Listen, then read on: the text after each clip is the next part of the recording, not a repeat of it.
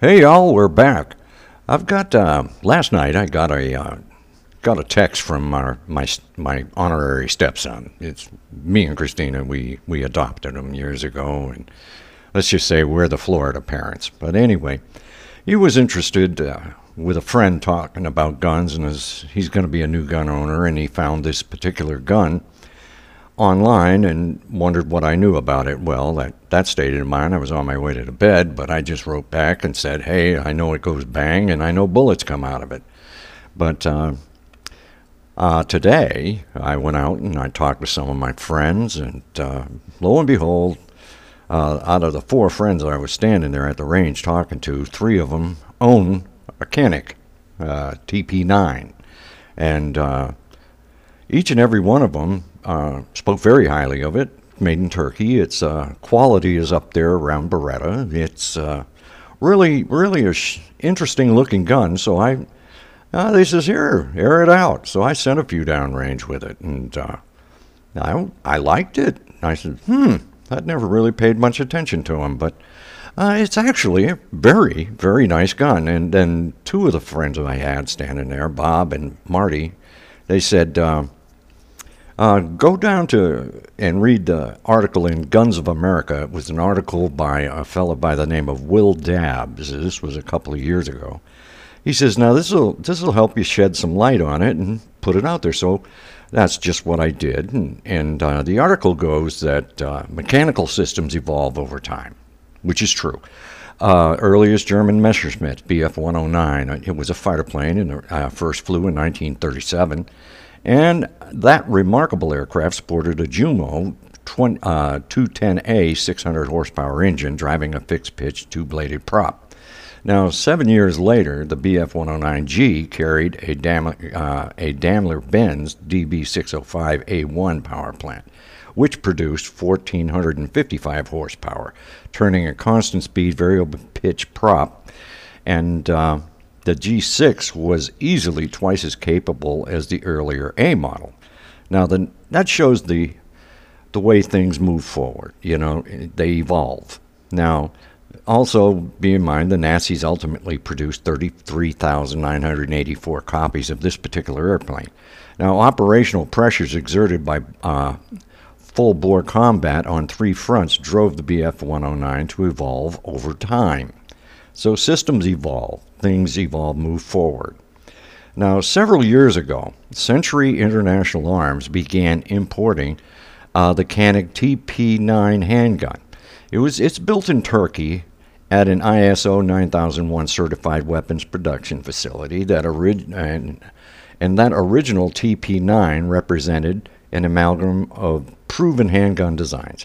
Now, Canik produced rocket launchers and sniper rifles, as well as aviation parts for the aviation industry. Boeing, Lockheed Martin, and Airbus all use their components.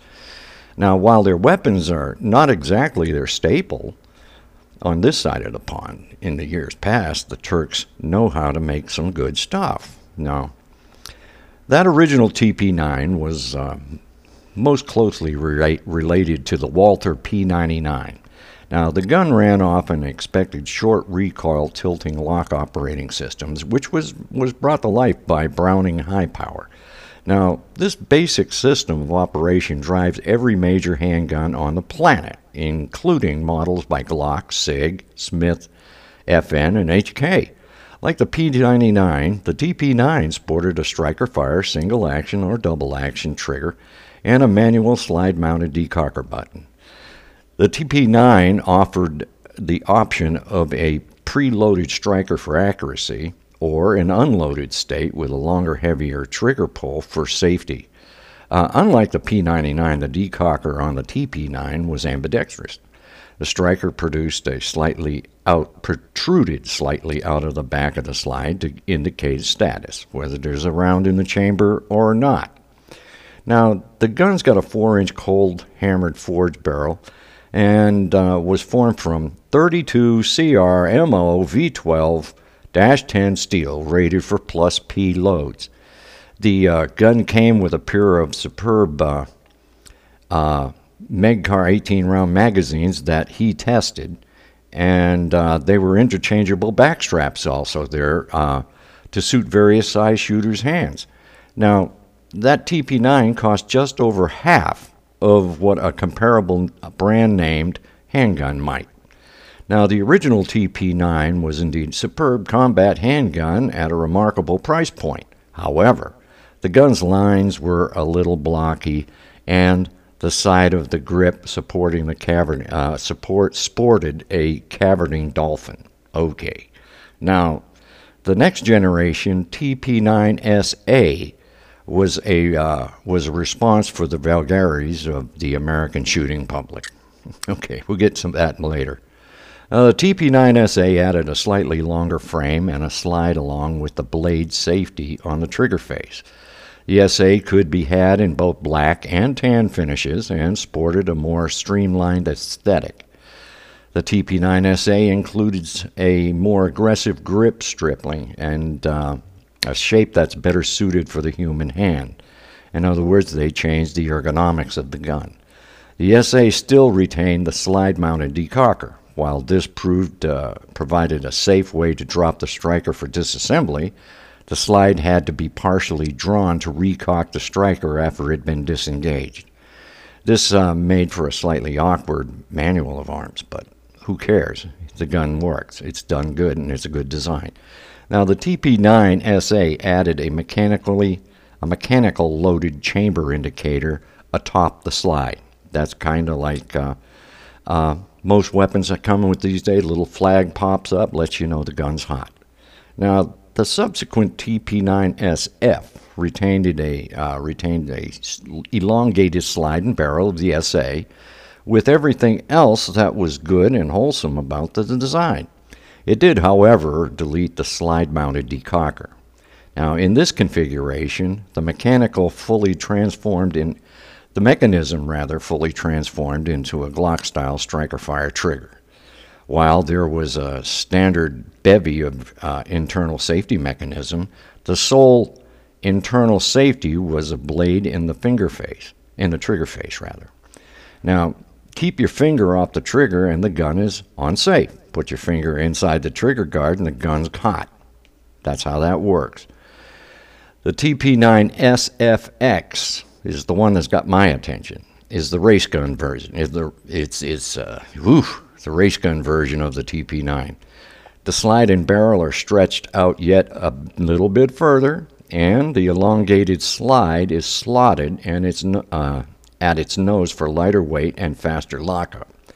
The front sight now includes fiber optic inserts, and the rear of the slide is cut out to accept a variety of common micro red dot electronic sights. Now, the slide release is extended for faster, easier purchase, and the magazine release has a little extra button that can be attached to the side, and it pokes out a little bit and gives you a fast access to cock that gun. Now, the magazine capacity is expanded to 20. Also, the gun is available in a cool gunmetal gray baked finish, and there is also an extended cocking rod that can be affixed to the slide for lightning fast operation, is what I was just talking about. Now, I got a little ahead of myself there. Now, the included polymer holster that you can get is upgraded to accommodate all of these advanced features. Think about it. Now, up until this point, the slide release has been mounted solely on the left side of the frame, while the magazine button remained easily reversible. Where the earliest TP9 looked a bit blocky and awkward, the latest TP9 SFX looks like it fell off the set of the latest Star Wars movie. This thing is really nice. I took a look at it and I said, ooh, it's got my attention. And now, each of the TP9 variants that we've talked about so far are full-size combat handguns. They would all render superb service on a nightstand or in the glove box of your car. Now, however, the man packed all four of these concealed and found that you have to want to pretty hard to pull it off. These guns run great on the range, and they want to eat into your side rather badly if you're on a long car trip or still while wearing a minimalist southern attire like shorts and a t-shirt. well, whatever, G-string, whatever floats your boat, the TP9 SF Elite S is the answer to the concealed carry conundrum.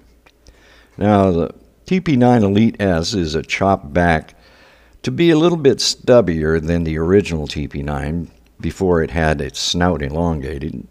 The magazine capacity is pruned back to 15, but the grip is shrunken commensurately.